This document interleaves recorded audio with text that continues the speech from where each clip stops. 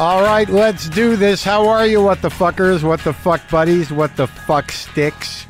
That one seems hostile. Fuck stick. That's never said in a positive way. What's up, fuck stick? So I don't use it as much, but it's got a good rhythm to it. How's it going? Is everybody okay? I'm a little jacked. I'm a little jacked right now for good reason. For good reason I'm jacked because I'm going to tease it a little bit. First, let me say that I just burped. You can cut that out. You know what? Don't leave it in. Let's keep it loose. It wasn't a loud burp. Let's keep it loose. Duff McKagan is on the show from Guns N' Roses, the bass player, and he's the real fucking deal. Rock star, rock and roll life, all of it. But very lucid, smart. Thoughtful, great guy. I had no idea. You know why? Because we project. So he's here, and it was a real treat. And that's something I don't say. But why am I jacked? Why am I jacked? Well, I'll tell you why. Because less than an hour ago, in this very room, in my house, people, David Letterman was here. David Letterman, the man who I looked up to for more than half my life. And then once I became a comic, all I wanted to do was be on his show. And it happened, but it took a long time. But he was here. He came to my house. And you don't know what a mind fuck that is. I don't want to go into it all because by the time he got here, I was okay. But it did take me 2 days to get okay. Like, a lot of self-talk. He's just a guy that you looked up to, that, you hung all your hope on being on his show. Just a guy. But he was here, and I'm gonna share that conversation with you a week from today. Okay? I guess I should tell you then, if we're teasing weeks out, which I don't usually do, Monday, Timothy Oliphant is here for the, Memorial Day? He was here. We talked about stuff. I watched a lot of the Justified shows, and I enjoyed them. It was like watching McCloud with my parents when I was a child, Dennis Weaver. Do you remember that show? It had that vibe, right? 70s kind of, episodic television thing. And Walton Goggins was on. That guy's a fucking wizard. We got to get Goggins in here. Wouldn't you like to have a friend named Walter Goggins? What's up, Goggins? Goggins, what's up? Dude, Goggins is here. So maybe I'll become friends with Walton Goggins someday, and he'll do my show, and I can refer to him as Goggins.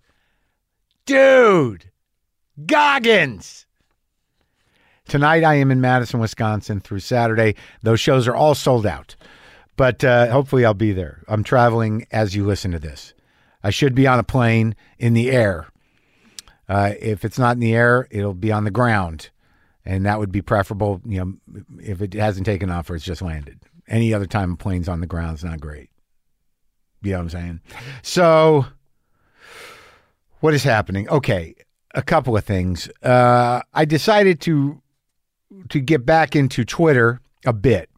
Kind of dip my toe into the hate waters, into the fucking chaos of infantile, emotional outbursts by our president primarily, but by most people, really. I just thought, I was being honest. I was at home on Sunday. I was waiting to watch, I think, Barry or John Oliver. And I turned the TV on and Game of Thrones was on. So I said, I have not watched Game of Thrones. This is the first episode I'm tuning into. I feel a little lost. Could somebody, tell me what's happening? Something to that extent. Now, is that funny? Yes. Is it snarky? Kinda. Is it condescending? I don't know. I was being honest, but you would think I would have said there was no God to people who all they think about is God. And I do think that there is a similarity in certain fans' minds about the importance of these fantasy movies. Again, not being condescending. Feel free to be a fantasy nerd. Feel free to invest, 8 years of your life into a fucking, bloodbath of armor and bullshit and castles and dragons. Again, did that come off as condescending? I know a lot of people liked it, but I'd imagine after about a year in, most of those people felt like they had to. It was almost like sort of like, just try our church. It's different than your church, but I think you'll like our church. There's a lot of exciting things that happen at our church, and it's every Sunday, and at night, which is nice. And you can get lost and find solace from the real chaos with some ancient, fantastic dragon bullshit chaos. Just sort of refocus your emotions and sense of competition and relief and hope into a dragon show. But it was surprising, the response. It was if I insulted someone's entire way of life is the way that fantasy nerds react. A lot of like, oh, so edgy. I wasn't trying to be edgy or even be cool. Like, why do you assume, aren't you the cool guys now if you're watching Game of Thrones? Isn't that the majority opinion? Watch Game of Thrones. So why am I all of a sudden, why are you bullying me? The guy who is apparently out of the loop. The guy who doesn't know well enough to watch it. Maybe I'll watch it someday. I don't know. But there was just, it didn't happen. And it's one of those things that, like, if you miss the first year or two, you're not going to go back until, you have a broken leg, until you're bedridden, or, you have the measles because dumb people don't vaccinate their children. And then you're like, hey, I'm covered with spots that are itchy and I'm probably going to be bedridden for a while. I can't go outside. Maybe I'll watch that Game of Thrones thing. That should take my mind off this disease that no one should have. But because of stupid people, we have it again. But I don't want to think about that because that'll make me angry. Oh, look, a dragon. A dragon. All I'm saying is, like, one of the reasons that I don't engage in Twitter anymore is because I'm a grown-ass man for the most part. I do have emotional components that are quite infantile, but they are not infantile or expressed in the fantasy realm. So the point is, any conversation you can have on Twitter that unfolds into some sort of argument over bullshit is completely fucking adolescent. It seems like the entire dialogue on the platform, if it's engaged or you've upset some people, is going to be adolescent. And I don't need to communicate on that level. After I tweeted, I never watched Game of Thrones, just tuning into the episode on now. I'm a little lost. What's happening? Because of the response I was getting from, seemingly adolescent people who took offense to that, I wrote, love when all the hate nerd babies bile cry when their sad heart holes get poked.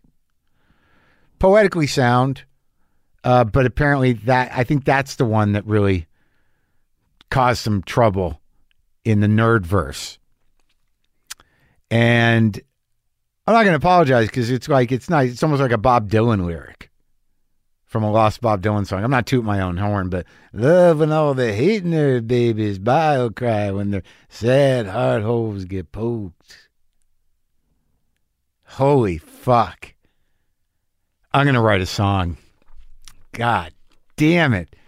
So, a couple emails. This one, in the garage. This is a nice email.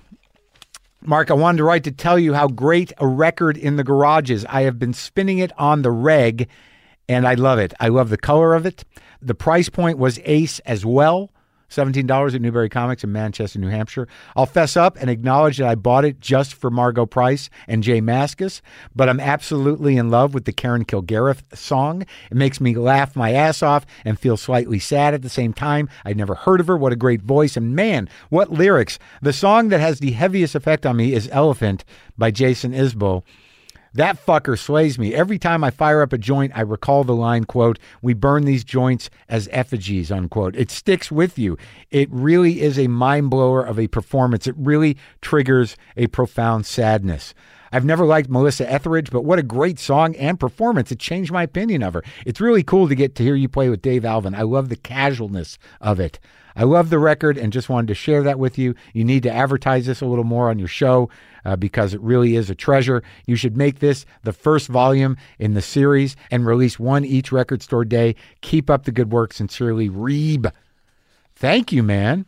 I'm glad that you liked it that much. I like it that much as well. Okay.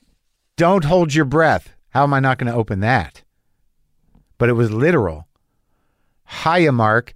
Just listen to you and Lisa Kudrow. So regarding holding your breath, a clown teacher I've worked with, John Turner, said, quote, emotions released on the exhale, unquote.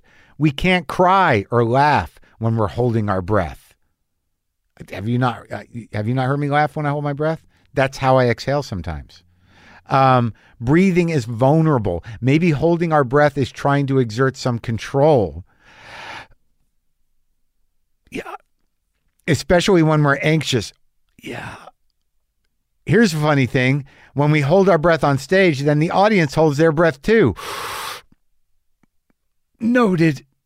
They probably won't be aware of it, but even if they are, they won't know why. It's because of me.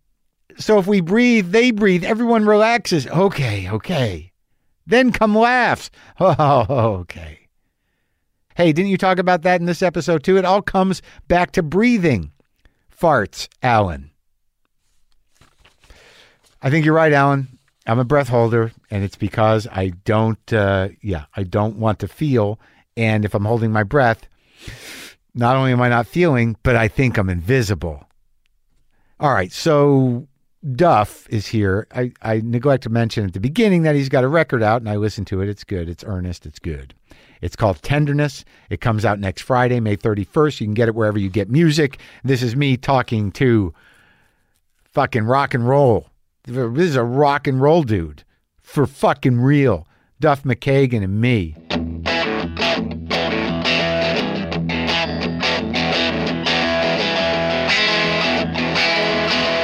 You don't want to wear the cans?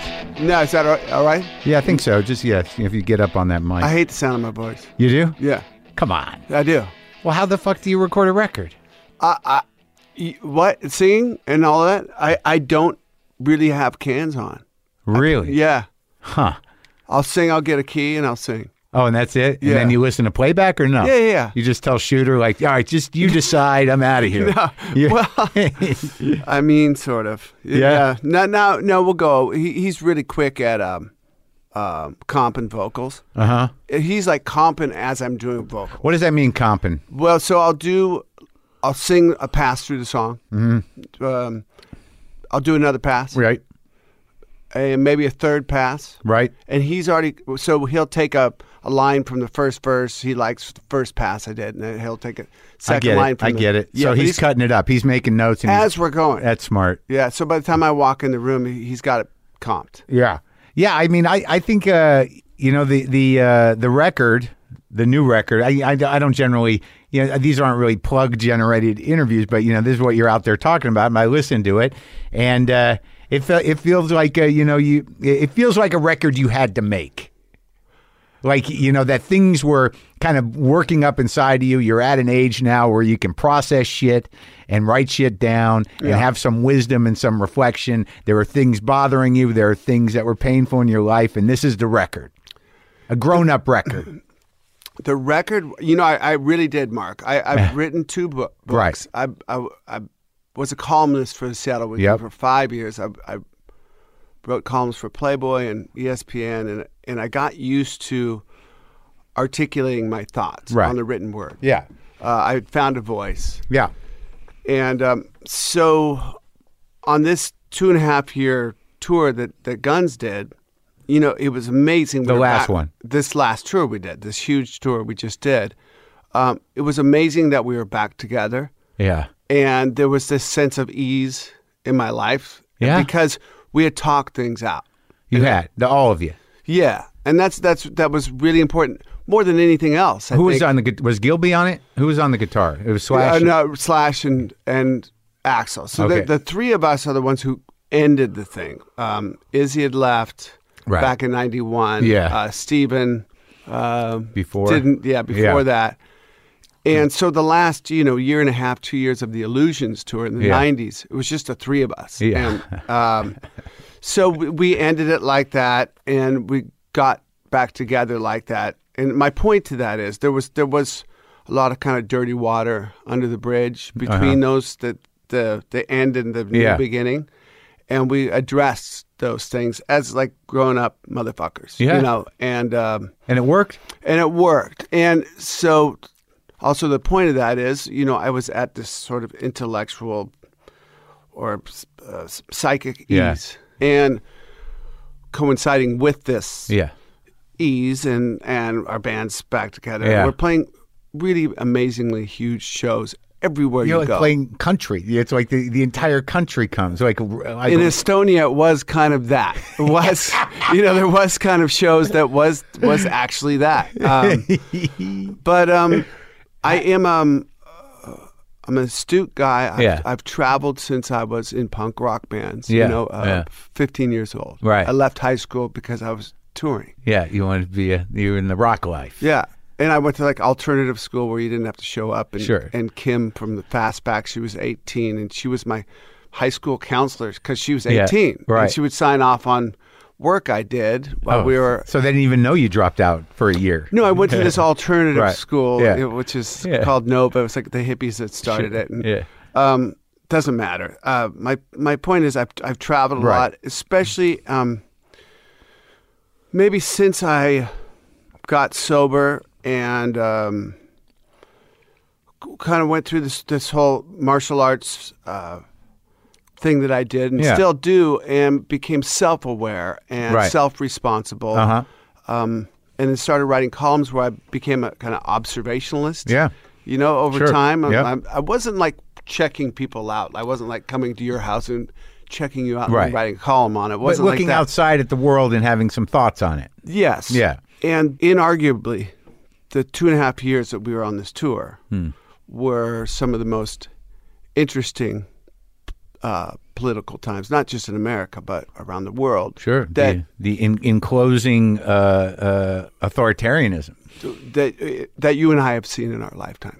And, we didn't think we would, but it seems to be happening. Yeah, these are the things that we were raised in school to recognize as bad. And shouldn't happen again. Right. Yeah. We've seen, and the problem is I read so much history. Yeah. And I'm an armchair historian. Right. I have been since I was 30. I read. So in other words, you're freaked out. A little. But no, I'm not. But you know the precedent. I know the precedent for sure. And there's many of them. Yeah. Even just in America, this has happened before. Right. But this is where you were compelled to write the songs. So I wasn't compelled to write songs. Right. Originally, I was going to maybe write my third book. Yeah. And it was going to be observations on, of the world. My travels. Right.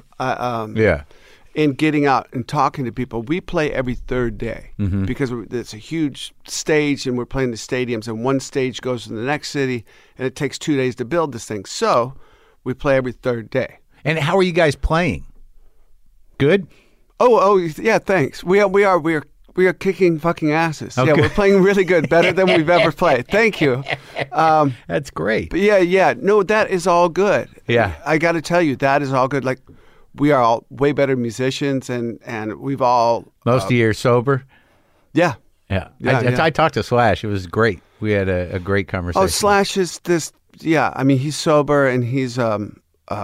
all he does is, it's funny, as you go along in your life as a musician. I think we're lucky. Maybe it's the time we came up. I don't know, but we're so invested in our instruments and becoming better, and I don't think that'll ever stop. I think, what I learned maybe from punk rock, early days of punk rock, was just be real and truthful, and if you're going to do something, do it 110%. Even if it kills you. Yeah. I mean, I almost did. But I never knew he was such a I always heard that he was such a monster on guitar, but even when I listened to the earlier Gun stuff, the way they were mixed, like, they didn't put the leads way up front. I kind of had to, pick him out a little bit. I could hear the riffs, but I never got a true sense of what he could really do until, I was going to interview him. So I went to see his last band, the newest band. Right. What's it called? Who's that guy he works with? Miles Kennedy. Yeah. I saw them at like the Troubadour, I think. So there's like a little tiny place. And it was the first time I'd seen Slash. I never saw Guns live. Okay. And that guy, I was just sort of like, what the fuck is happening? Yeah. He'll do that to you. I mean, he does that to me now. And yeah, really? Yeah, he really does. Yeah. I met him. I moved down here in '84. He had an ad in the Recycler, right? This guy named Slash. So I thought he was punk rock? Punk rock dude. Yeah. And it said Aerosmith, Alice Cooper, and Fear. Yeah. I'm like, okay, well, Fear I get. The punkers in '84 were looking, we were going to invent the new thing. Yeah. What was it going to be? Yeah. But I went and met him at Cantor's, him and Steven Adler, and we went to his mom's basement, right. and he started playing acoustic guitar, and he played at 19 like he does now. No. And I'd played with some really cool guitar players up to that point. I'd been in a bunch of bands. Yeah. Never seen anything like this. He just locks in, man. He loses himself. He loses himself to a point sometimes on stage where I have to tap him because his eyes are closed. And I've had to do this for years. Like come over and tap him on the like with my foot. Time to get on with the song, man. Oh, what? Yeah.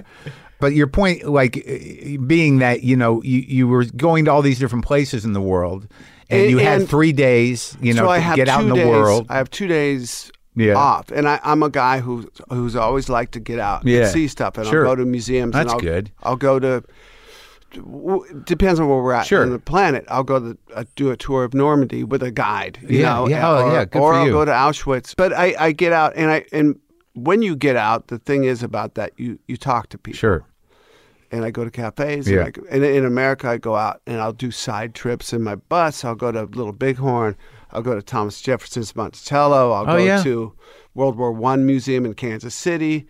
We're not even playing Kansas City, but it's on the way from Denver to Little Rock. Right, man. Yeah. Let's stop there. That's great. And you talk to people. And you talk to people. Yeah. And what I saw was in this 2.5 years, I would watch news in America, right? And I would get on Twitter, and I'd get freaked out. Yeah, getting freaked out every day. But then before you get out of bed, you can get freaked out. You can get freaked out. And then I go out and I would talk to. Then I would go places, and I'm like, I'm not seeing this divide that they're talking about because I'm in the South and I'm in the places and I'm in you're seeing quote people. Unquote right. red places or blue places. Yeah, man. I'm like, this place isn't red. Yeah. Number one, it's not red. It's just a place where the humans live and coincide and work together and do stuff. They don't become monsters till they get online.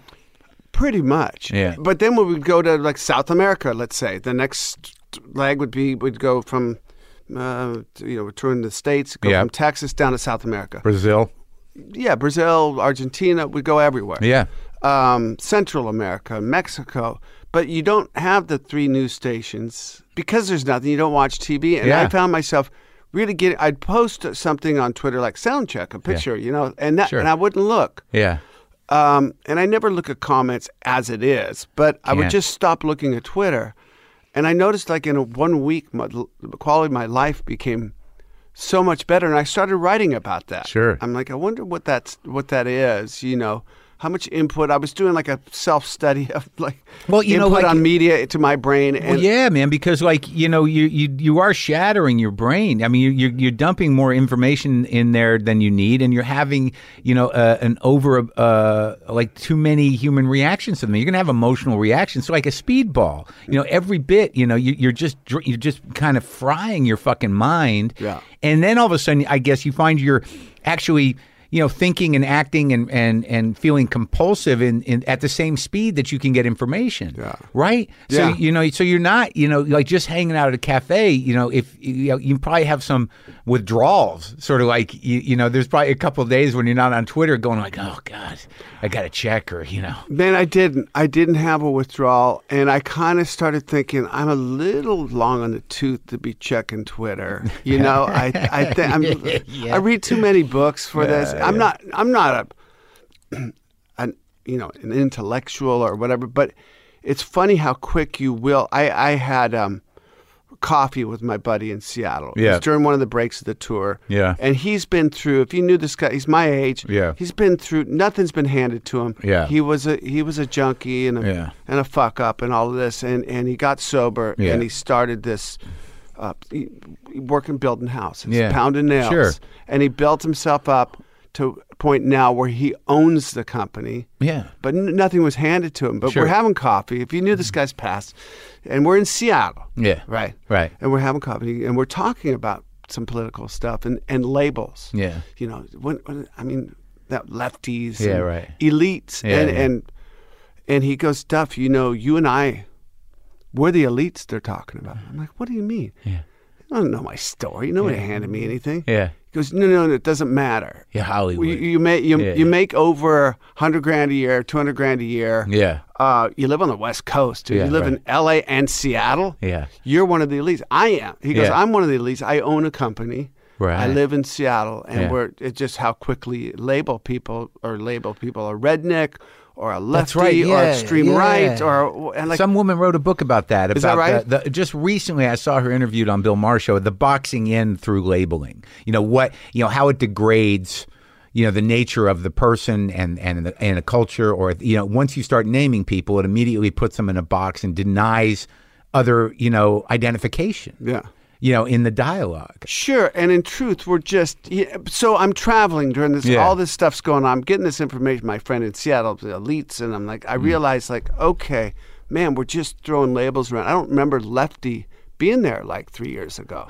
It was around. It was around, but it replaced commie. I remember in the like, late 60s. Yeah, my oldest, I'm youngest 8 kids. I have 7 older. You grew up with 8 kids. Yeah. And it was hippies. Like my older brothers and sisters were hippies. 2 of my brothers were in Vietnam War. Really? Yeah, and so I grew up. My mom took me on a march. Brought me out of kindergarten. Yeah. She was a Catholic woman. Yeah. The Catholic women went on a march when Martin Luther King got shot. So I don't know why. I got a black armband on. I'm asking my mom, what? And you're like what 6? Happened? 5 or yeah. And my mom said, well, they shot this man. He was a peaceful man, and so why they shouldn't? Well, just because. And I never got a better answer. Like, well, they just shot a guy because they killed him. And my brothers are in Vietnam, and I said, what? Why are they in Vietnam? Well, 2 old men from these countries didn't agree, so they sent their young men to go fight over their disagreement. Huh. I've never found a better answer than that. My kindergarten answer to war. I'm like, well, my brothers, are they going to, be okay? Did they come back? They both came back, yeah. And how were they? My brother Mark, who just passed, he never talked about it from the time. He was a little withdrawn, for sure. Uh-huh. You remember him before and after? I don't remember him before, but he was very withdrawn. Never would talk about it. Even I read a lot. I went through this whole Vietnam phase of reading the things they carried and all these amazing Vietnam books. Yeah. And I would try to talk to him. And all those movies were coming up, Platoon and all that stuff. And I tried to talk to Mark, and he said the one movie, one thing he said to me, he goes, the movie Hamburger Hill, that's what it was like. Oh. Senseless. Taking hill number, whatever that was, 62. Yeah. And a lot of guys would get killed, and then you get the objective, and you just move on. Wouldn't keep the objective, just move on. So that was the most information I got from him about his experience. What about the other one? John was fine. My oldest brother, he was, he flew kind of, spy missions. They would fly over and take photos. And he was fine, you know. So your other brother was in the shit, and my other brother was in the shit, and one was in the air. Yeah. Yeah. And but growing up with all those experiences, and I remember commies, and I remember lefties back then. Sure. Just all this stuff and pinkos, and That's weird because you grew up in it. You and I are like exactly the same age. I'm 55. Me too. Okay. And I remember very early on, I didn't have brothers. Were you the youngest? Yeah, I'm the youngest. Really? Of 8? So how many boys, how many girls? My parents are I grew up with Depression era values. My parents grew up in Catholic values, clearly. My mom went south of the Catholic Church when it was the Vatican II came in. It got really conservative, and I just remember us going to Catholic Church where the nuns didn't wear habits, and so more liberal Catholic. She went that way, and then she kind of left the Catholic Church. So my older siblings grew up more in the Catholic indoctrination and Catholic schools. And she shifted in the 60s? I went to public schools. Oh, you got lucky. My next oldest brother and I went to public schools. Yeah, you got the street education. Yeah. So, but how many girls, how many boys? 3 sisters, 5 boys. That's insane. But like, I remember, like, I didn't have proximity like you did, which must have been helpful in a lot of ways. But I remember when I was very young and the Vietnam War was going on and I saw the hippies, like, I instantly wanted to be that. Like, you know, they'd show them on TV and shit with the clothes they were wearing. And I was like, those are them. That's what I want to be. Look at them smoking and hanging out, growing their hair long. I remember it having a profound effect on me. And I wanted nothing more than to be that kind of, I wanted that rock and roll kind of hippie thing. Yeah, I had an older brother, Bruce, still do, who, played in a band then. In the 60s? In the 60s, and the Sonics were a big thing in Seattle. I have a reissue of one of their records. I think Jack White reissued some Sonics record. I mean, it's classic garage. Yeah, rock. Sure. So they were around. We had the Sonics record. It was a Dayglow Orange. Yeah. And I was, being a little kid, that's the record you want to put on. It's Dayglow Orange. Yeah, it's cool. And they had a song called The Witch. I thought it was about a real witch, like on a broom. Yeah. But I guess... Did you make isn't your new record coming out in Dayglow something? Or is it gold? Or what? There's no Dayglow. Oh, there's yellow and red vinyl. Oh, okay. Yeah, right. Could have went with Dayglow. Just a little nostalgia. Yeah, maybe. I guess. So you had that music in the house when you were very young. Like, you had all this influence. Yeah. You had brothers with record collections, and you had, long hair and weed and stuff, and you saw weed, all that shit. A lot of weed. Yeah, I smoked my first weed when... it's funny because I have girls who are 18 and 21 now, and raising them up to... Yeah. I smoked weed in the 4th grade. And I'm looking at my girls in the 4th grade. I'm like, that's really, really young. 18 and 21. So they never knew you fucked up. Nope. Wow. Good for you. But there's plenty of YouTube. I had they can find it. I had to do a search on Duff fucked up, and they can see it. Probably. Yeah, I've never done that because I don't want to. But they know my story because I've told them my story. Sure. And I've told them, look, guys, you have like half of my genes in you. Yeah. And we got to be careful. You got it genetically, you think? It goes back, your old man, and where's the alcoholism? It's kind of everywhere in my family. Yeah. My mom's brother's family. He got sober. He was a doctor. My mom's brother. Yeah. He was the one who that they put all the family resources into. Yeah. Sure. Oh yeah. 40s. We got one. Let's let's go. We're gonna deliver this one all the way through. Either going to be a priest or a doctor. Yeah. And let's go. And so there was alcoholism. He got sober. For sure. So you knew sober alcoholics. You knew that there was people in your family that no longer drank because it was bad for them. Those are the ones you hid from. Yeah. You didn't want to hear it? You didn't want to hear it. Oh, no. You don't want to be judged. But do you just do it with your own system, or you do the thing? I got sober. Because I'm coming up on 20, and I do the thing. You do the thing. Yeah. I like the thing. Yeah. And I have a lot of friends, and I like going to those fellowship groupings. Yeah. Secret meetings. Secret society. It's a secret society. Yeah. We have a handshake. Sure. And all of that. Handshake. We got things that we do together. We wear hats. Yeah. Really? Where's that one? I want to go to the hat meeting. But I got sober in a really, for me, it was profound. It had to be because my body took a left turn at 30 and my pancreas burst. Let's work up to that. Let's go back to the Sonics record and your brothers from Vietnam and the records in the house. Because we were downstairs talking about records, and you said you had a relationship with a record player. I had a relationship. Well, we had a reel-to-reel. Yeah. It was a while before we got the Technics. Right, sure, yeah. Turntable. Yeah. Like a TIAC reel-to-reel? We had a reel-to-reel. My brother brought back from Vietnam receiver and speakers. And just when FM radio started. Yeah. right? And we had reel to reel. So we had James Gang, Sly and the Family Stone, on reel to reel. Reel to reel. I knew how to do all that stuff. Had the little leader on it, and if you needed to make a new one, you could tape it on there. Yeah. James Gang, man, Joe Walsh. Really cool tapes. And then there was FM radio in Seattle. They would just play. I think they would just play records. The whole side, yeah. And so there was a lot of there was stuff I didn't like because I'm a little kid, right? Mm-hmm. So your tastes go to more Sly and the Family Stone. Like, wow, there's a lot going on. Yeah, there. Had all these voices. Yeah. Or Sgt. Pepper's because of the cover. Yeah. Of the record. Great cover. And but Bob Dylan or Iron Butterfly, just like was too like Dylan as a little kid. It was like it's just this guy talking over and over again. I was like, I can't do that. But you had a lot in the house, and you had a lot going on, and you had like siblings who were actually engaged in what was happening in the world, and a mother who was engaged in what was happening in the world, and you saw it from an early age. So it's like it makes sense that you're kind of compelled now, or in the last decade or two, whenever, to sort of go out into the world and educate yourself and and see what's up, because like there is a sentiment on this record of wanting social change, observing how we're losing our grasp of what's good. Yeah, and I think I'm not to sound like I'll just say it. Yeah.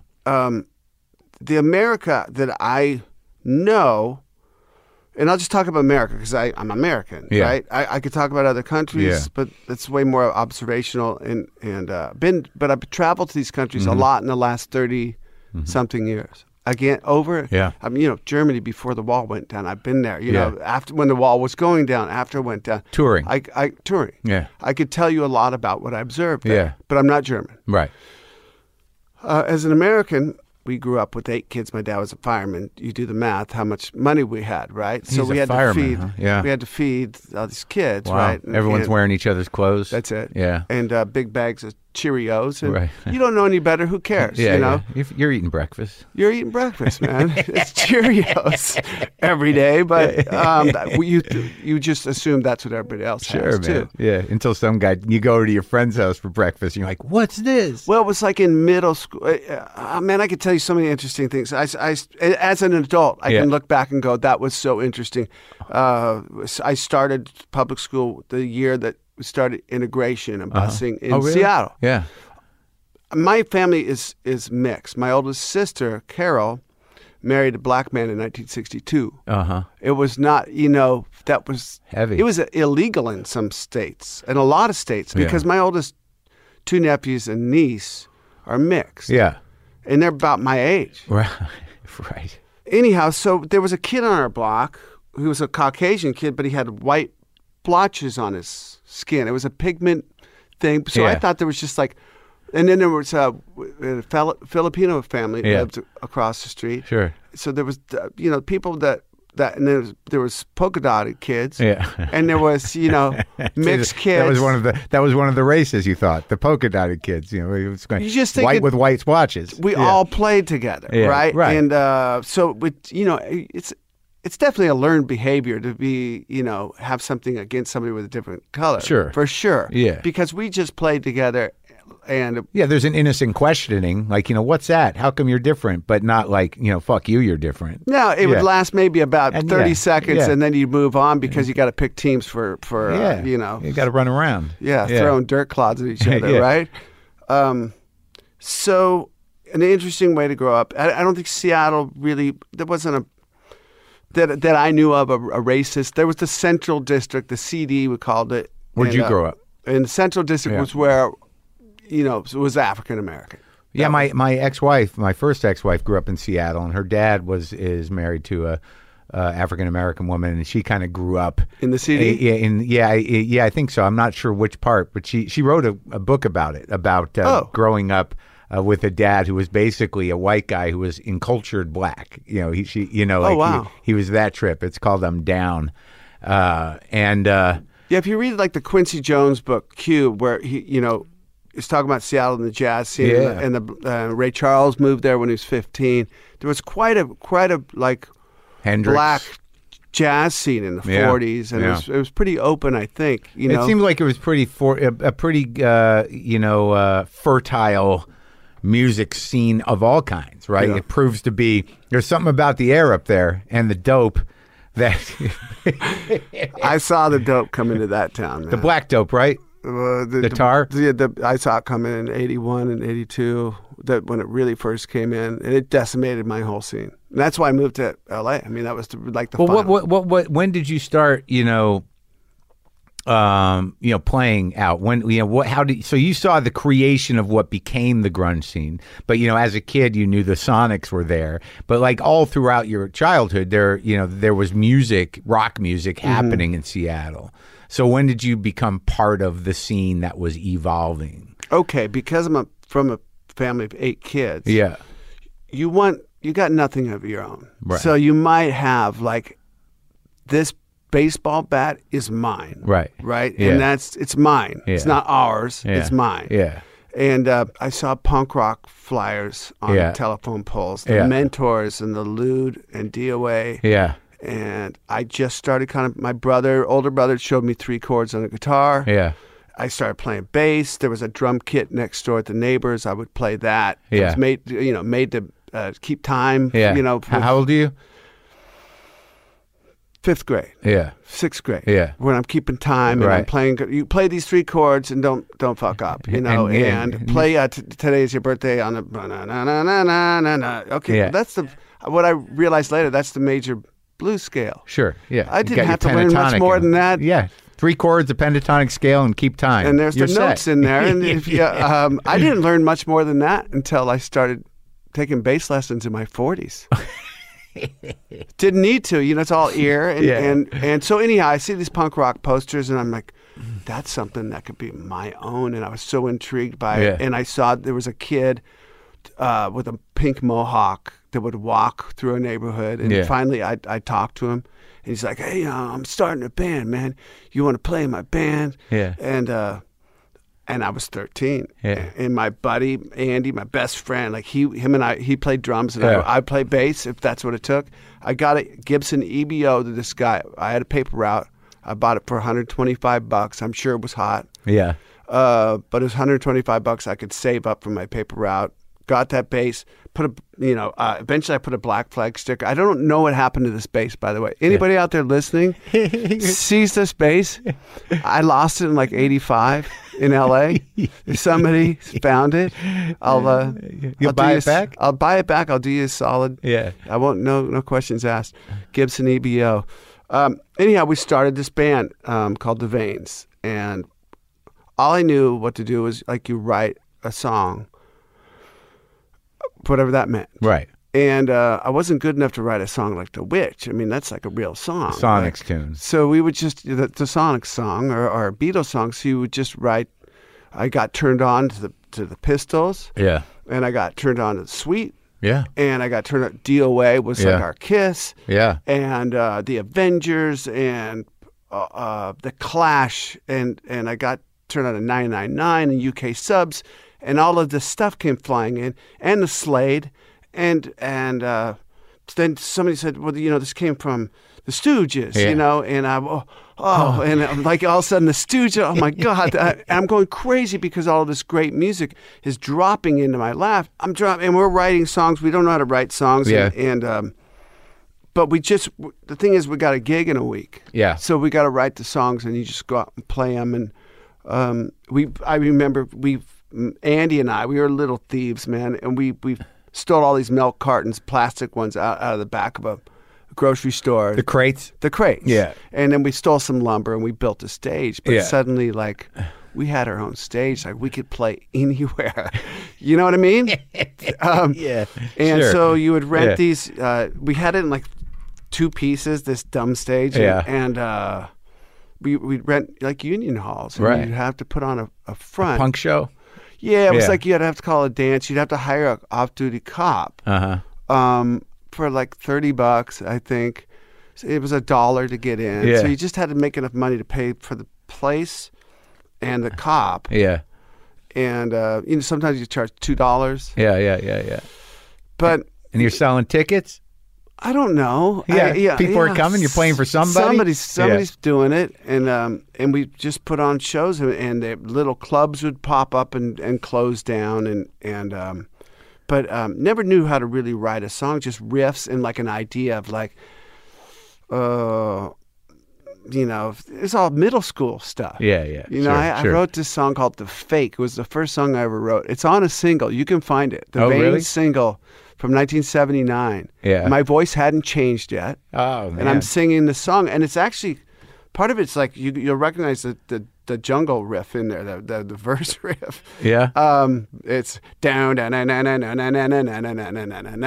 this fake song. And my voice hadn't changed. And it was about this girl in middle school who was just being a fake, man. Yeah, a fake. But, you go back through, it's just fake. Yeah, good one. Yeah, thank you. You got a single? Do you have any of those records? Do you have them? I don't. No. And I think those singles are like $1,000 if you find an original one. Someone give Duff his record. And then kind of matriculating through the punk rock scene and realizing, wow, you go see a lot of other bands. You go see every band that came. It's like a community. Town.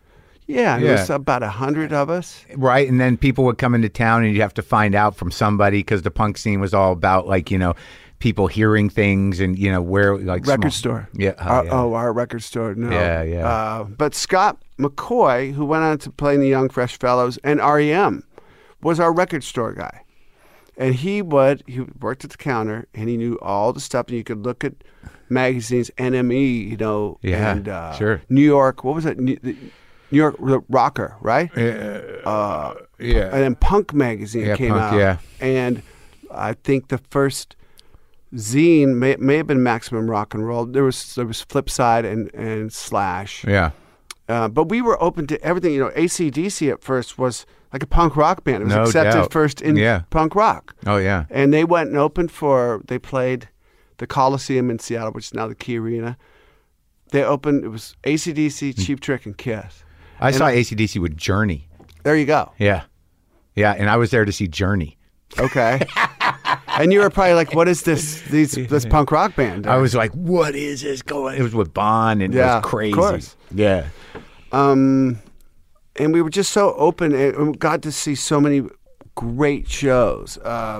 Dead Kennedys and soon enough I was in bands that were getting more serious and hardcore was kind of coming in. I was in this band, it was a hardcore band called The Farts, and I played drums. Yeah. Super fast. And the singer of that band The Farts? The Farts. Was way more politically astute.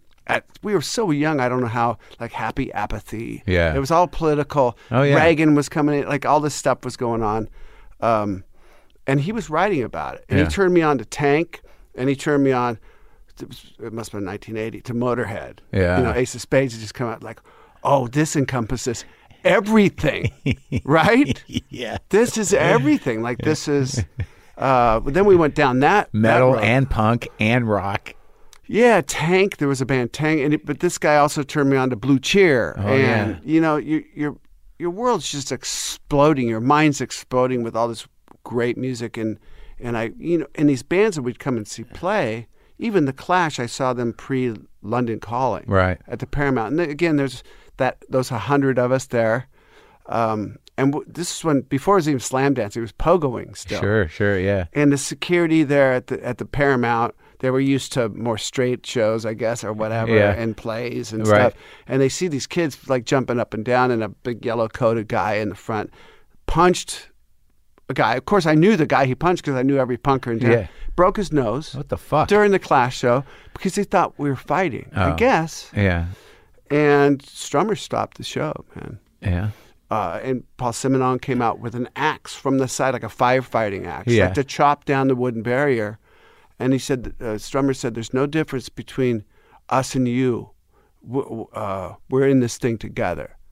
And, he dressed down this security like, we're in this, we're human beings, This guy's just dancing, and he broke his nose, and wow. Stopped the show. And I realized, like, man, these guys are so exotic. This is the Clash. Yeah. They're singing about London's burning. I have no idea what that means, Yeah. But he stopped the show to say that we're all in this together. That there's no difference between them and us. And that stuck with you to this day. Yeah.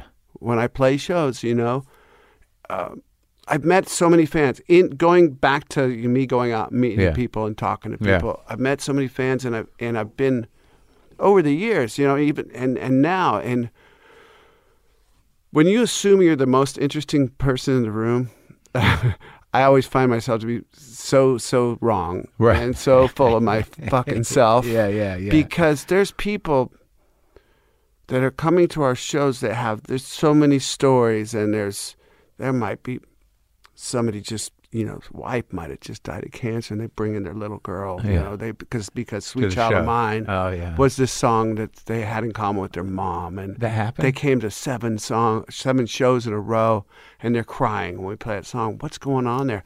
And I met them on the street in New Orleans. I was out with my wife, and it was this guy and his little girl. And I got daughters, man. I'm like, I see you guys at the shows, and then we were walking. They said, we don't want to bother you guys. We're just, I know you're not bothering us. We're just walking in New Orleans, and they were so sweet. And I gave the little girl a pick, and she started crying. I had a guitar picks in my pocket, and the dad, he started telling me the story, of the mom that she passed away, and then Sweet Child of Mine was a song, and I'm like, that's why you guys are. He brings her up front to these huge shows. And so many stories like that. Yeah. That these aren't just punters coming to our show, you know what I mean? And it goes back to Joe Strummer. Like, I was an interesting person at that Clash show. I had a story. Yeah. We all had stories, and the Clash had their stories, but together we're stronger together. And also you've been around now in this band in one form or another, whether it was on record and even when you weren't in the band, to where, there's multi-generations. Like there is like 3. Yeah. So you got grandparents, or even parents and grandparents turning grandkids on, and parents turning kids on, to this music, which is pretty timeless, we say we're 55 years old because we are, but we're really not. Like, I still see because there's the Stones, and there's like Sabbath and Aerosmith. These are the bands I was listening to as a little kid. They're in their 70s, yeah. Yeah. So you see the fans of the Stones coming. Sure. And those are like the grandparents, I guess, right? Sure. When I went to the Stones show, I was like, I'm not the oldest guy here, man. Some of these cats have been with them since the beginning, so they're the same age, or in the late 60s, 70s. Yeah, and the people, the parents, I guess, are like my age. Or some of the people my age are grandparents. Yep, exactly. For sure.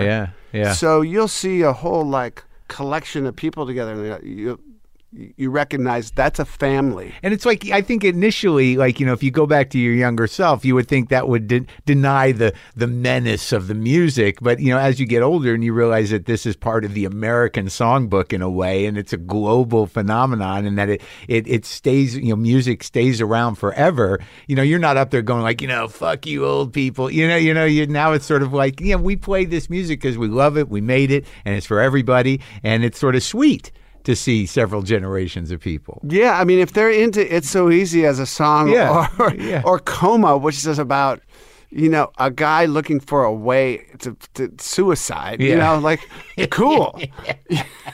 You want your kid to hear that? Good. And they're rocking out to Coma, it's what a brutal song. So when you were coming up, so you were in Seattle when Alice in Chains and Nirvana and Soundgarden, or had you already left? I left in '84. So that was before? Yeah, so I knew Chris Cornell, Kim Thale. They hadn't started Soundgarden yet. But you guys were hanging around. They were part of the punk scene, some of them? Yeah. And you saw the Dope come in? Ben Shepherd from Soundgarden. Those guys were all part of the early punk scene. And you saw the Dope come in? I saw the Dope come in to Seattle. It was 1981, late 1981. Yeah. And there were some of the older people they're shooting heroin in their arms, okay. Now, had you been aware of that with your brother's generation? Did because a lot of those guys came back, kind of fucked up. Yeah, my brother didn't come back fucked up on drugs. That's good. Yeah. So I didn't see heroin in Seattle until it came into my scene. And it came in, and it seemed like there was just this huge influx of heroin suddenly. There was, yeah. Yeah, and it's a new market, a new kind of dope. Yeah. And was that black dope, right? The tar? It was tar. Yeah, so that was a whole new thing. Yeah. And it suddenly, everybody in my scene, the scene had gotten bigger. By 82, there was people, there was the suburban kids coming in, and they thought slam dancing was fighting, and all kind. Sure. I could comment on the shift just from that. the shift from the pogo to the slam dance. To the slam dance, to then you like some kids coming from the, like all of a sudden like white power shit, and like whoa, you guys got this all wrong. Yeah. This isn't about They that. come in from Idaho or whatever, Eastern Washington, or wherever. Yeah. It came in and really decimated. I had a job. I had a band that was doing really well. We got signed to Jello's label, Alternative Tentacles. Oh yeah. This band, the Farts, had morphed into this band called 10 Minute Warning. We went on tour with Black Flag. We went on tour with Dead Kennedys. We were maybe we were the first band to slow things down. Yeah. And we were playing like these long, slowed down, psychedelic, crazy songs. And we got signed to Jello's thing. We could have been like, we're going to be the thing. Yeah. This band was serious, but then heroin came into the band. Yeah. Just decimated this band. We just got, our band, not our band. And my roommate I lived with, he got strung out. These are all my friends are my best friends. And you just see them turn into those zombies. Yeah, and then it happened to my girlfriend. Yeah. And just seemingly everyone around me. And that by this time I'm 19. And you didn't get involved with it then? No, I was I did so many drugs by the time I was 16. Yeah. That I went straight edge for a year and a half. Yeah. Like I'd done Quaaludes, Valium, cocaine, acid, yes. Man, we could walk home from school and pick mushrooms.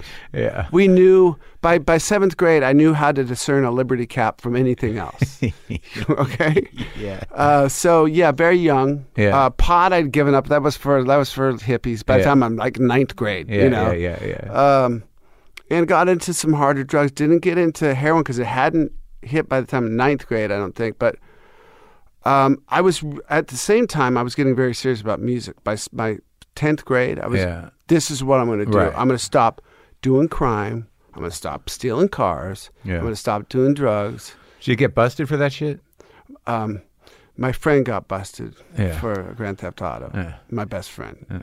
It's a high-speed chase. Oh shit! And that's when I was like, okay, that's done. We're done. You weren't in the car that night. I was not. No, lucky. I had gotten arrested in the 8th grade for throwing rocks at a cop car, blah blah. But that was about as drastic as it went. So all this dope comes in. You see people dying. People died. Yeah. And that's when you decided to leave. People. Oh man, people like there was a drug house. All my friends, their house turned into a drug house where you go get score. And like a Mexican gang came in, tied them all up, had machine guns, masks. Like one of the girls got sexually molested. They pistol whipped a guy. Like it was getting very, very serious. Yeah. Where's the dope? Where's the money? Beating the fuck out of the guy. This kind of dark stuff started happening all over the place. In the mid 80s. It's 83. Yeah. 83, and I'm playing music. My band signed to the Jello's label. My band's falling apart. My friend comes to me, who's a junkie, and he says, man, if you don't get out now, like you're our hope. You're our hope. He knew he was lost. Yeah, and he's still alive, that guy, but he still is lost. But I'll never, can't thank him enough for like pulling me aside and going, you got something. Yeah, I happened to me that one time the drug dealer told me, I got to get out of town. And I was like, okay, if you're telling me that. Right. Yeah. So in 84, so I had a job. I worked at this bakery. Being a baker's hard work, but I knew how to, but I worked there a year and a half. By the end of that, I was an actual pastry chef. I started as a dishwasher, ended as a pastry chef. So you can cook a cake? I could cook. I could bake anything. Yeah. Man. As a pastry chef, like everything from sourdough. Do you bread. still do it? I don't. My wife. I mean, once in a while, I'll make But it's been so long, like I'll fuck it up. I'll try to make this lattice topped, raspberry tort with, Yeah. And it looks awful. You're a little out of shape with the. Yeah, I'm out of. That's a thing with repetition. You're out of pie shape. I'm out of pie shape. Yeah. Man. But my wife, of course, like, this is the best thing I've ever seen. Yeah. You're the best baker. No, I'm not. Not anymore. That was like 40 years ago. But thank you, honey. So you got that skill when you go to Los Angeles? So I have a resume. I had $360.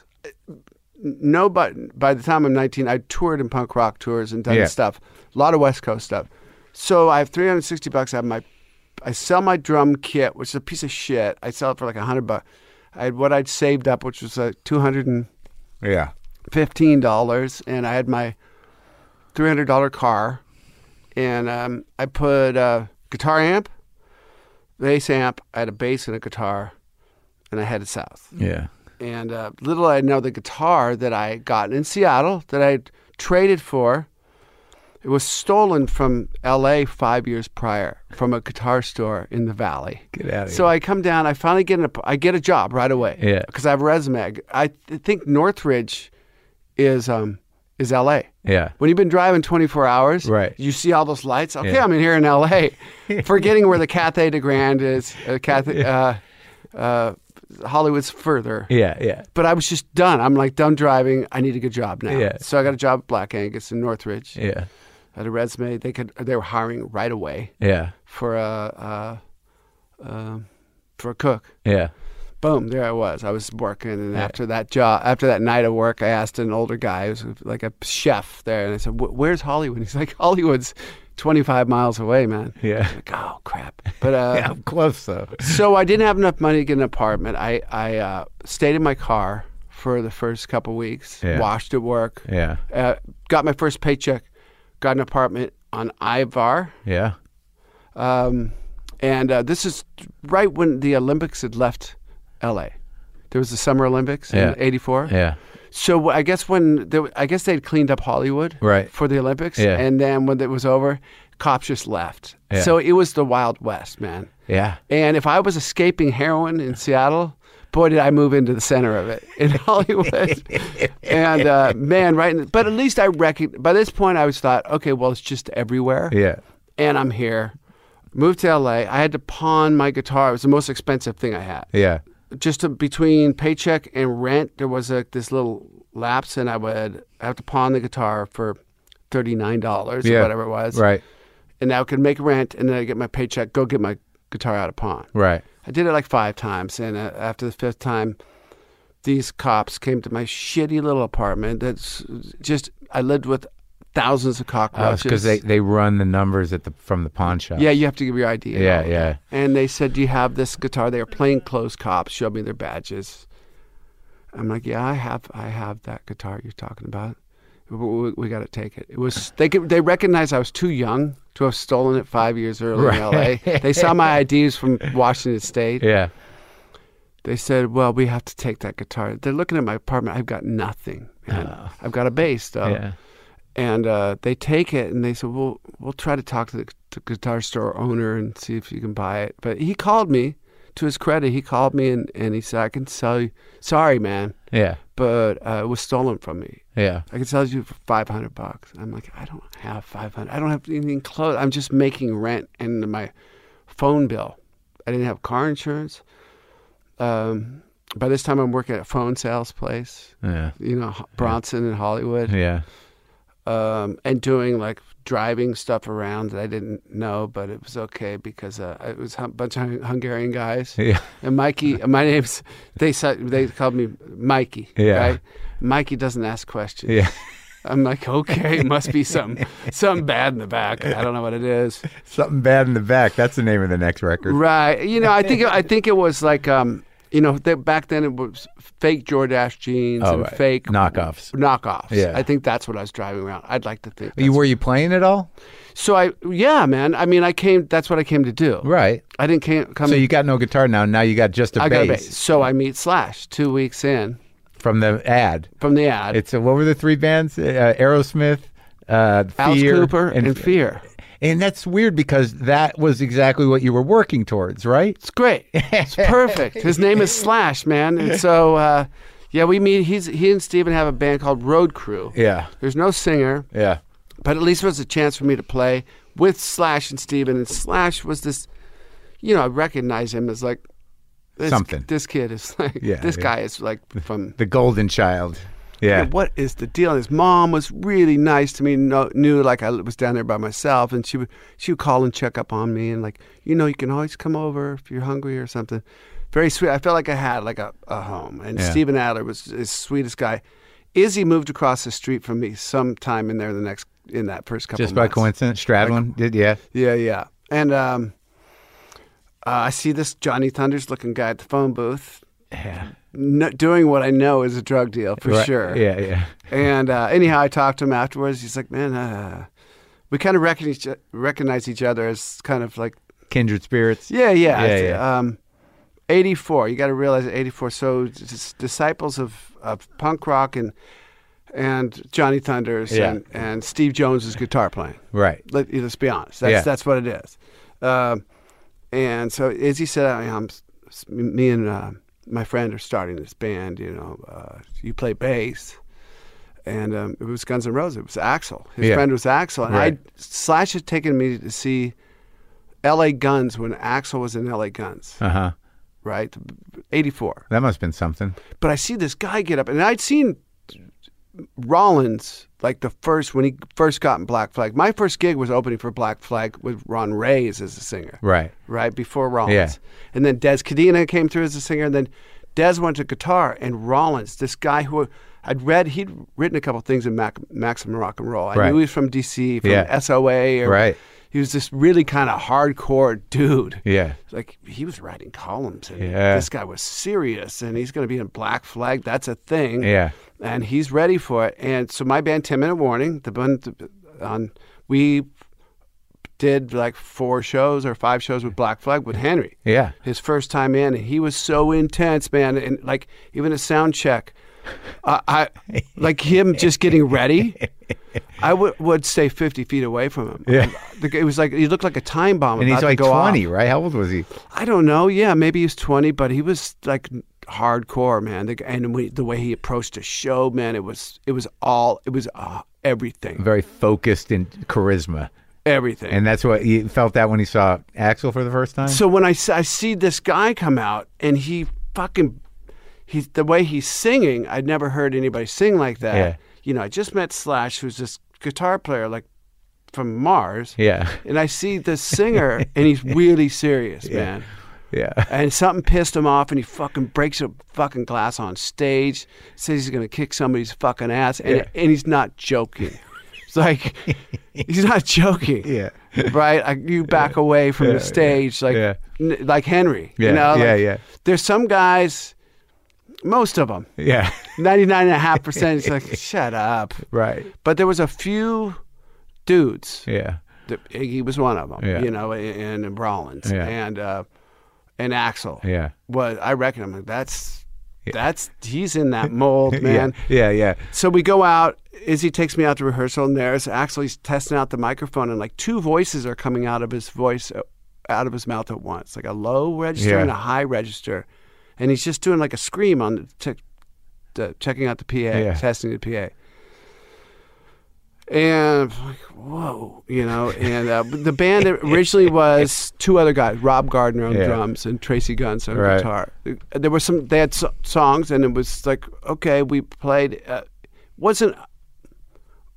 Axl and Izzy were amazing, and Tracy was amazing, and Rob. I don't mean to put them down, but there was something missing, and I've been in enough bands at that point to know there's just something intangible missing. Right. So Izzy and I booked this punk rock tour for that band to do, and it would start in Seattle, come down Portland. I'll play all the punk rock places. Yeah.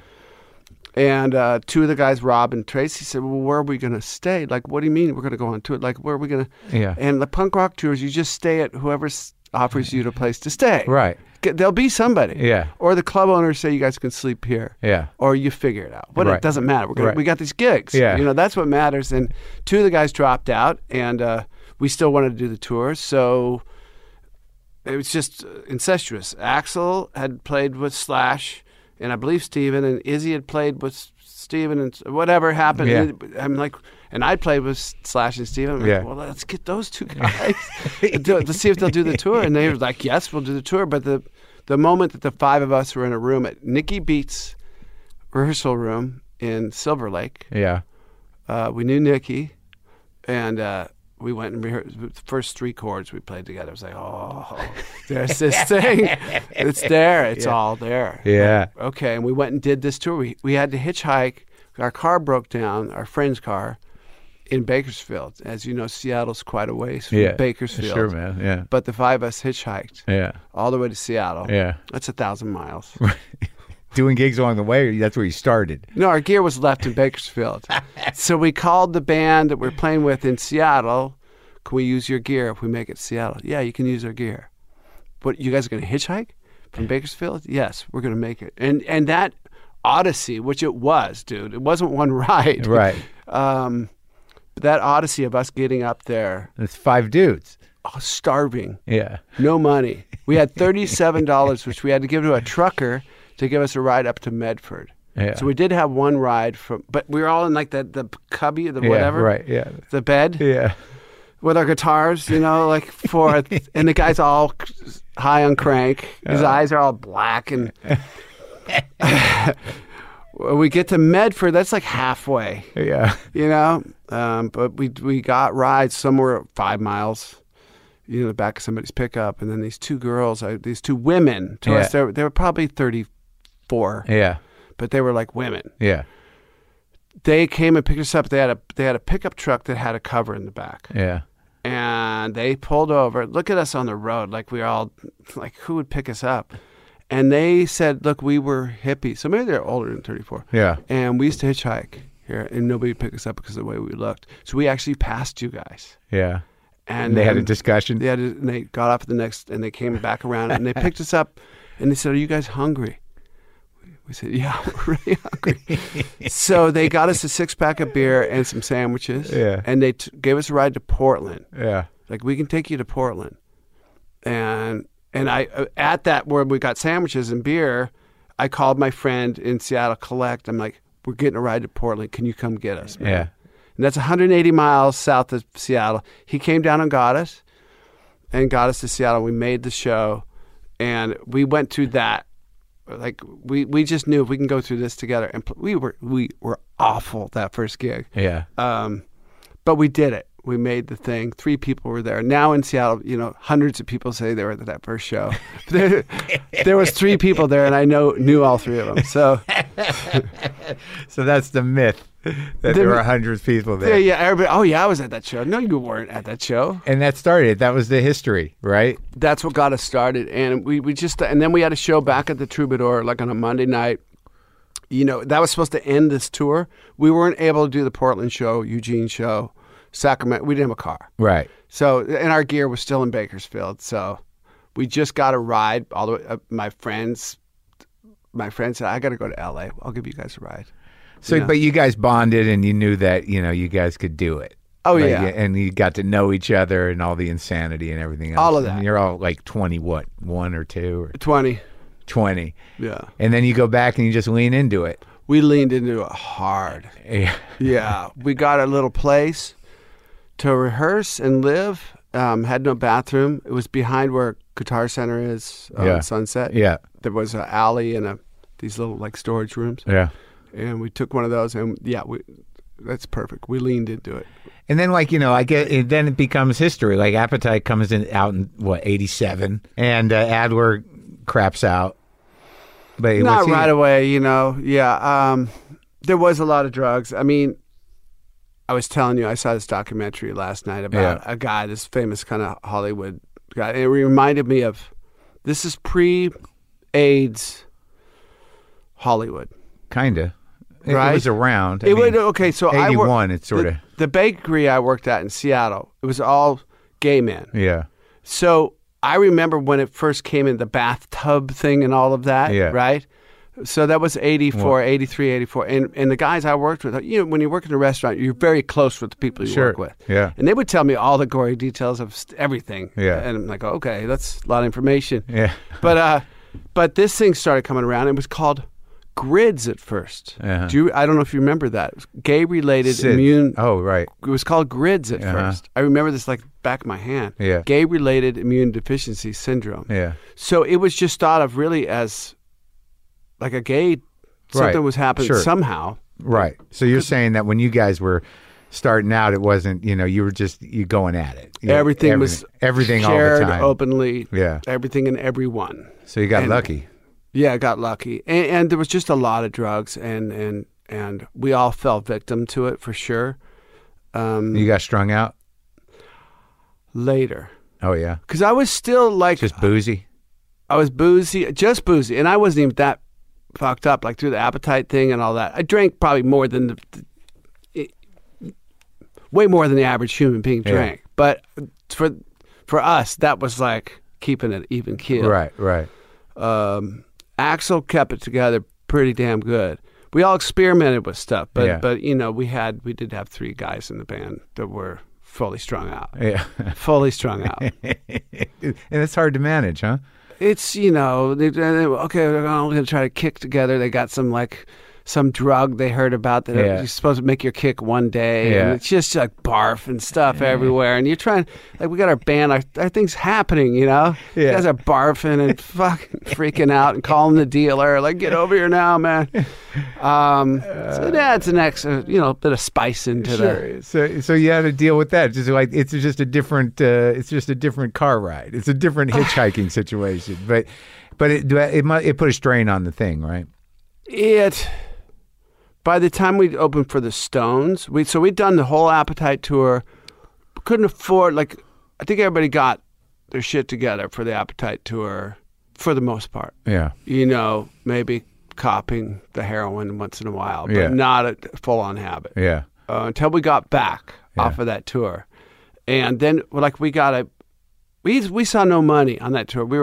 Our roadies made more. We'd have to borrow money from our roadies to eat, But we got back, and our record had started selling. Right. And they said, the money's in the pipeline. What the fuck is a pipeline? Yeah. You knew nothing about money. I told you about my family I grew up in. And,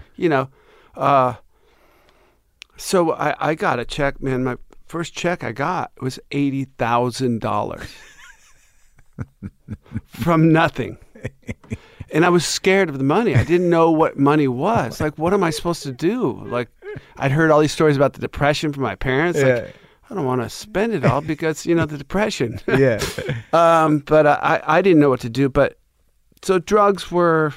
You could afford them. You could afford the drugs. And by the time we played the show with the Stones, we played 3 shows with them at the Coliseum. I think it was 89. L.A. Coliseum? L.A. Coliseum, sorry. Yeah. And it was a big deal to do. They had asked us specifically, and we were on the cover of the Weekly and stuff, Guns N' Roses, the new Rolling Stones, and all of this. Too much pressure. Yeah. We didn't think we were the new Rolling Stones. We were just us, Guns N' Roses, right. And we were doing our thing. And Axl was fed up. He was fed up, and he let the band know, or the 3 guys that were dancing with Mr. Brownstone. During this, that they either stop. This is on stage. Oh no! I think I kind of they remember. Either stop or there's no more band.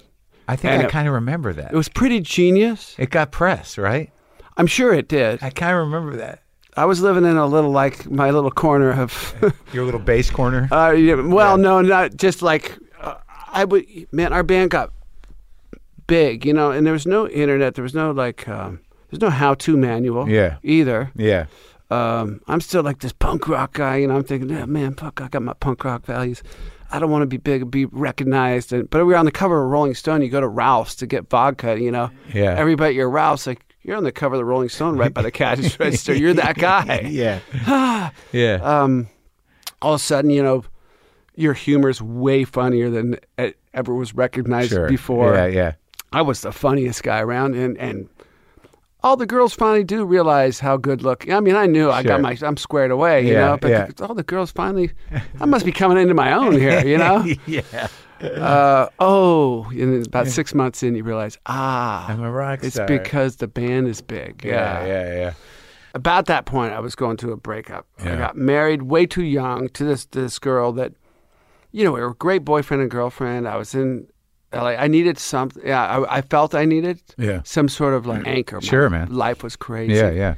And like, okay, well, let's get married. Yeah. Right? Right. I did that. That'll help. No. Worst idea ever. Sure. And so we had to break up, and I didn't ever want to get married and divorced because I saw my parents go through this thing when I was a young, the second grade. And I'm like, I never will do that. That's too brutal. Right. And, but here I was in the middle of it, and I was only like 21.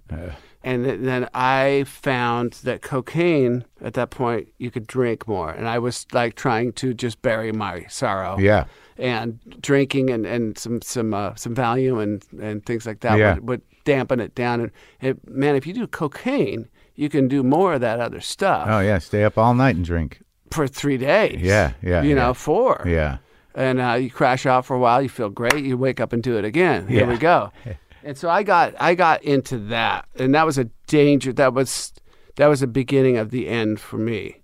What eventually became the end for me. But we went out to Chicago to work on the Illusions records, and a lot of cocaine, a lot of alcohol, and that's okay. But we knew there was a line you didn't cross, like when you played. When you rehearsed, when you played shows. For Axl or just in general? No, for us, just as musicians. Right. Like, you can get fucked up. Yeah. We're world class at it. Yeah. But just don't let it fuck up recording or rehearsal or gig.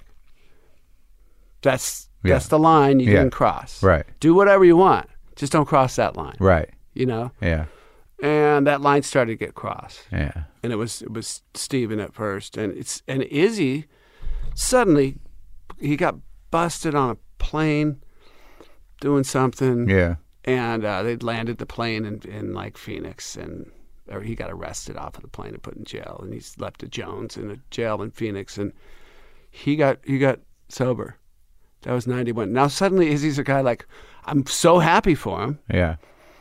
But I'm staying away from him because if you got a sober guy in your midst, you know, you don't want to be like, oh shit. You don't want to hear you got to get sober. Yeah.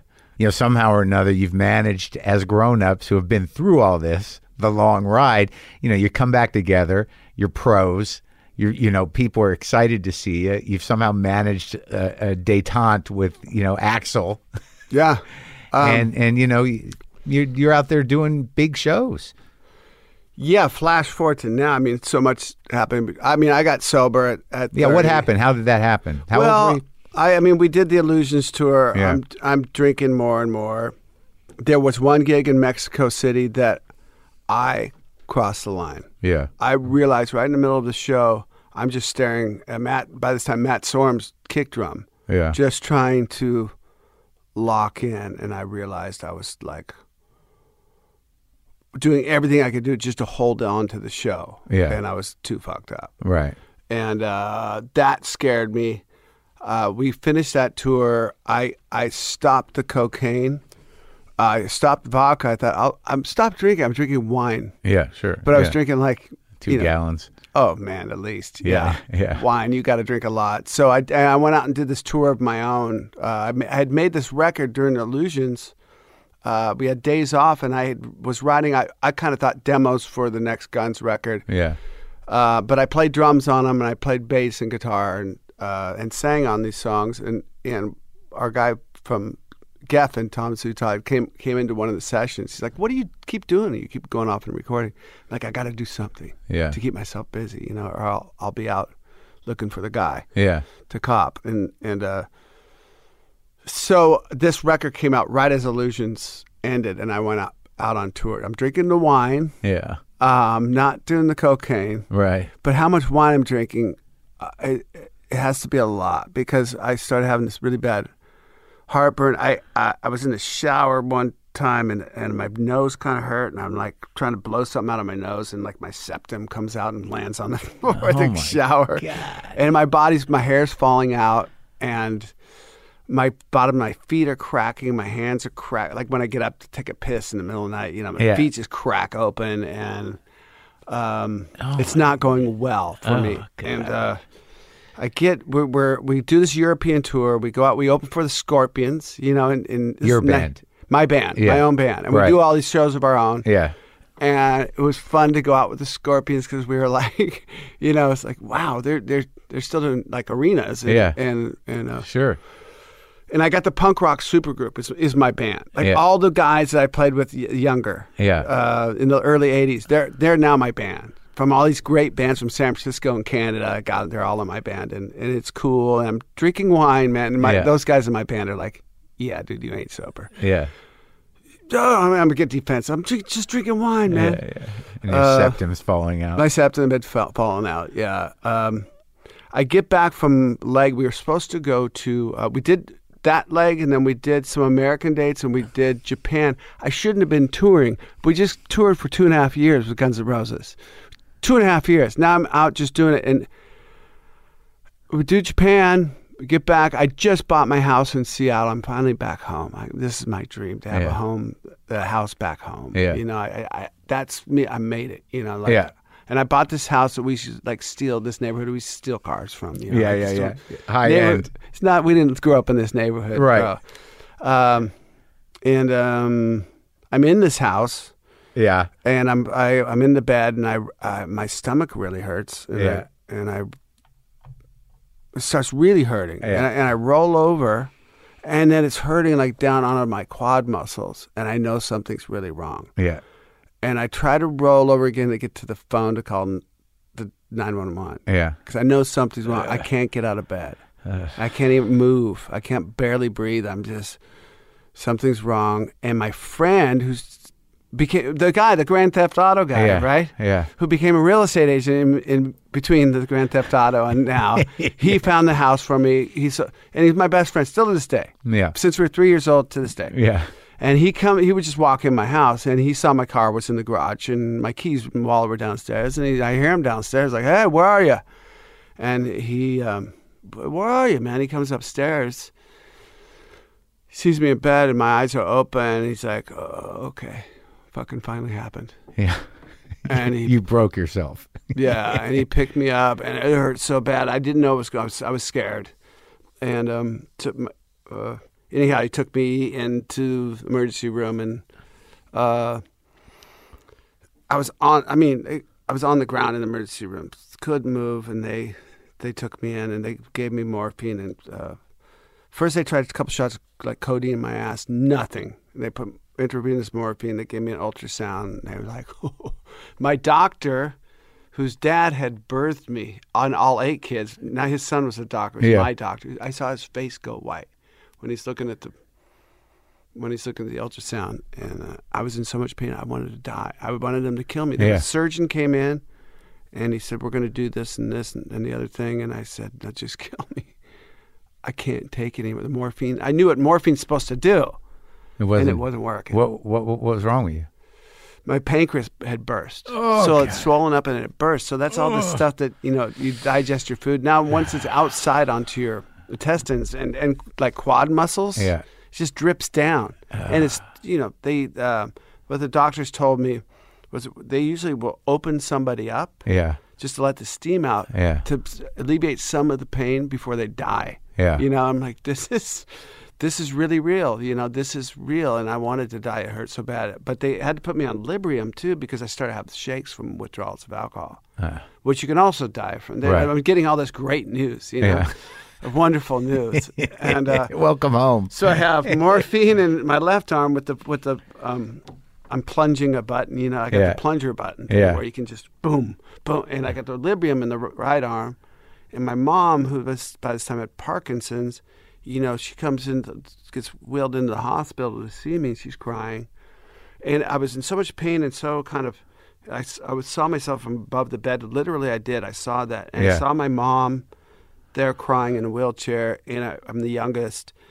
And I'm like, if I can get through, the order of things is wrong here. And I should be taking care of her. I've failed her. Yeah. Her youngest son, I'm in here in the ICU, hanging on. They're going to have to take out I'm going to be on dialysis at best, But miraculously, my through that night, they were going to do surgery the next day. They didn't, because my pancreas started coming down. It was the size of a football, and it started coming back down to its normal size. So they held off for a couple of days. And my doctor said, "Man, you've been given a second chance after like 2.5 days. So remember this. You've been given a second chance. Don't fuck it up. And I'm like, okay. And I got the Librium and I got the morphine buttons and I'm not going to, okay, I haven't drank for 2.5 days, man. And then it was 3.5 days and then it was 6 days and they took the buttons away from me and that sucked. And they, and then I was in there for another 7 days and they weaned me off the morphine and the pain, still couldn't eat. I was eating like ice cream or ice chips. And by the time I got out of the hospital, I was done. That was what I needed. I needed that. I had been trying to stop. I just thought, I'll never be able to stop. I'm going to die young. Yeah. And seeing my mom like that, crying, really had an effect on me. So how I got sober was that. And I got on my mountain bike when I got home. They gave me a Librium, and I said, take as directed. It was a weaning off thing of Librium. Yeah. Librium's like a Valium, but it's for alcohol, to come off alcohol. Yeah. So you know what I did? I followed medication as directed for all these new things. Yeah. I smelt fresh cut grass. Yeah. It reminded me of having paper route. I smelled like newspaper print. Yeah. These first things, when you get sober, all these things come back to you before you started getting fucked up. Wow. And I just rode my mountain bike. Like, I didn't know what else to do. I was like I was on acid. Everything was so real. And I had to come back down to L.A. We were going to do some guns, like start up, third record. Yeah. I come down to L.A. I get a mountain bike there. Was it a spaghetti incident? No, it was after that. Oh. So it was after that. So we were gonna get something started, right? But I had gotten sober, and somebody introduced me to. I was going down. Now I'm going to Gold's Gym in Laurel Canyon in North Hollywood. Yeah. And I'm riding my mountain bike. I'm going to this gym. I don't know what I'm doing. Yeah. I'm just trying to stay. Anything I can do to stay sober. Yeah. And there was a kickboxer in the Gold's Gym, and he was like hitting bags. And I said something to him. I said, if you want to, I can introduce you to my sensei. And it was 2 doors down. I went through the back door and I met Benny the Jet Urquidez. Went through the door and this guy comes up to me. His eyes just pierced through me and saw all the way down. And it was a real fighter's gym at that time in '94. And he saw that I was just kind of come through some stuff. And he said, look, man, if you want to work in this gym, you have to, I don't want to hear you talk. You have to show me you belong here. So it was just, I did whatever he said, and I did 2-a-days, and I stayed in there for that next 2 years. I was doing 2-a-days. I was reading history at home. I was living like a monk. I didn't know how to talk to a girl or anything like that. I got a big L on my forehead. Yeah. But I would just, in that 2 years, Steve Jones came to me and said, you want to play in this band with me and John Taylor and Matt? Like Shannon Hoon had just died. Yeah. We did a benefit show for his wife and child. Uh-huh. And I said, Steve, before that, I said, I don't think I can play again. I think me getting sober, that's the end of my music career. I don't see myself being able to do it. Yeah. And Steve had gotten sober 2 years prior. He goes, it's okay, man. And it's Steve Jones, my hero. Yeah, yeah. The guy that, he's a character. He's my everything. Like Steve Jones asked me to play with him. He says, you're going to, what he said to me is, you're going to be fine. Yeah. You're going to be fine. Trust me. And we went and started rehearsing. And we played that first show. I was so scared before the show. And the show, then I realized it was easier to play. Yeah. People said, after the show, you've never played that good. I'm like, really? Yeah. My palms are sweaty, everything. Yeah. I looked so much different than I did at the end of my getting fucked up days. Yeah. Which was only 2 years prior. But, as soon as you get off the shit, you start rebuilding. Yeah, people thought I'd gotten a facelift and all this stuff. I'm like, no, I'm just sober, That's great. Yeah, so that began this really long, cool journey. As you know, it gets much better. Sure. Right? Yeah. And it really does. And Ukitakan martial arts is what I didn't know until I went to program meetings, the thing. Yeah. It is the 12 steps, the thing. Yeah. Is not invented by a couple of guys in the 30s. Uh-huh. These are universal truths. Right. That have gone back in martial arts for 4,000 years. Uh-huh. Right? Yeah. And so you have to I went to the things, the secret meetings we have with the pointy hats and stuff, secret handshake.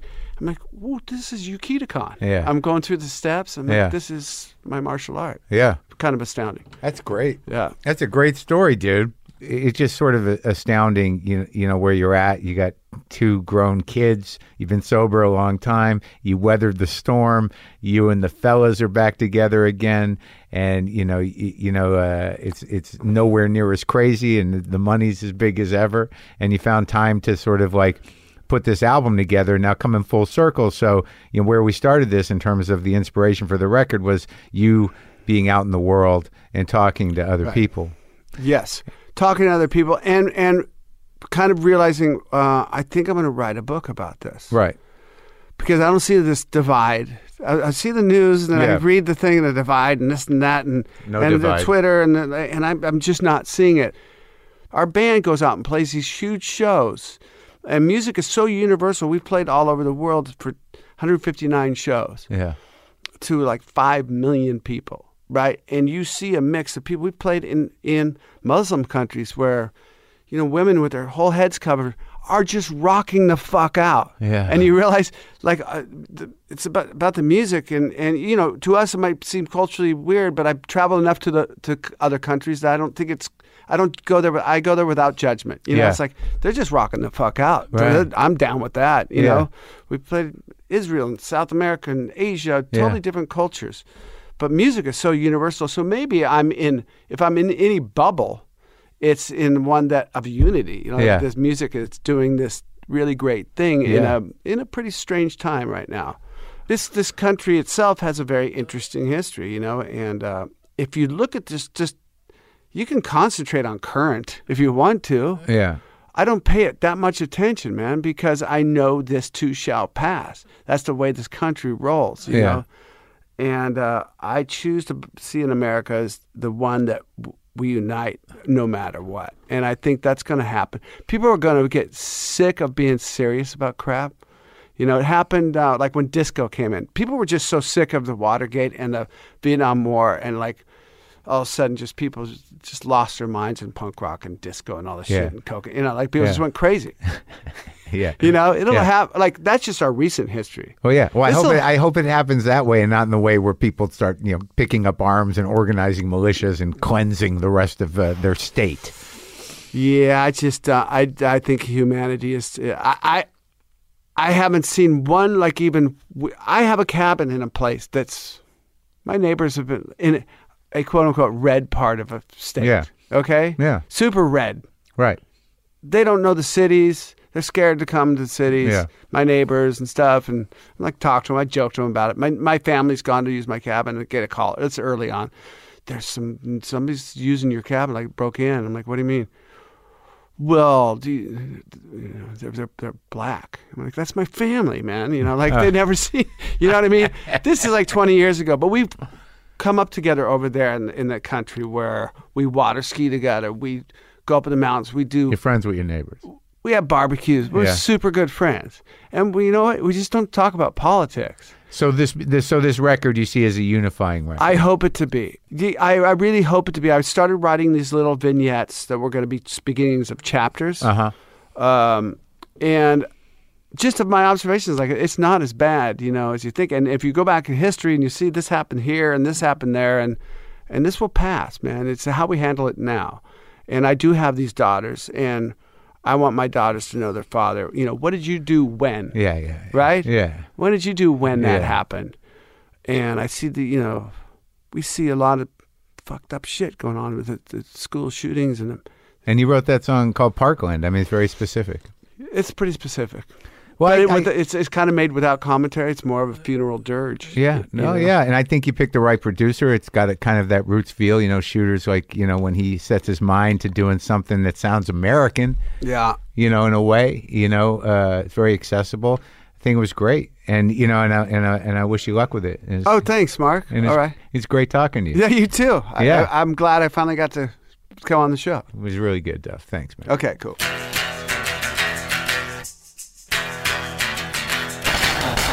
So that was Duff. What a nice guy, right? And it was all coming back to him, it seemed, when I was sitting there talking to him. His third album, Tenderness, comes out next Friday, May 31st. Get it wherever you get your music. All right, I'm going to play some guitar. I'm going to play 3 chords in a way slightly different than I played them previous. Enjoy. Echo.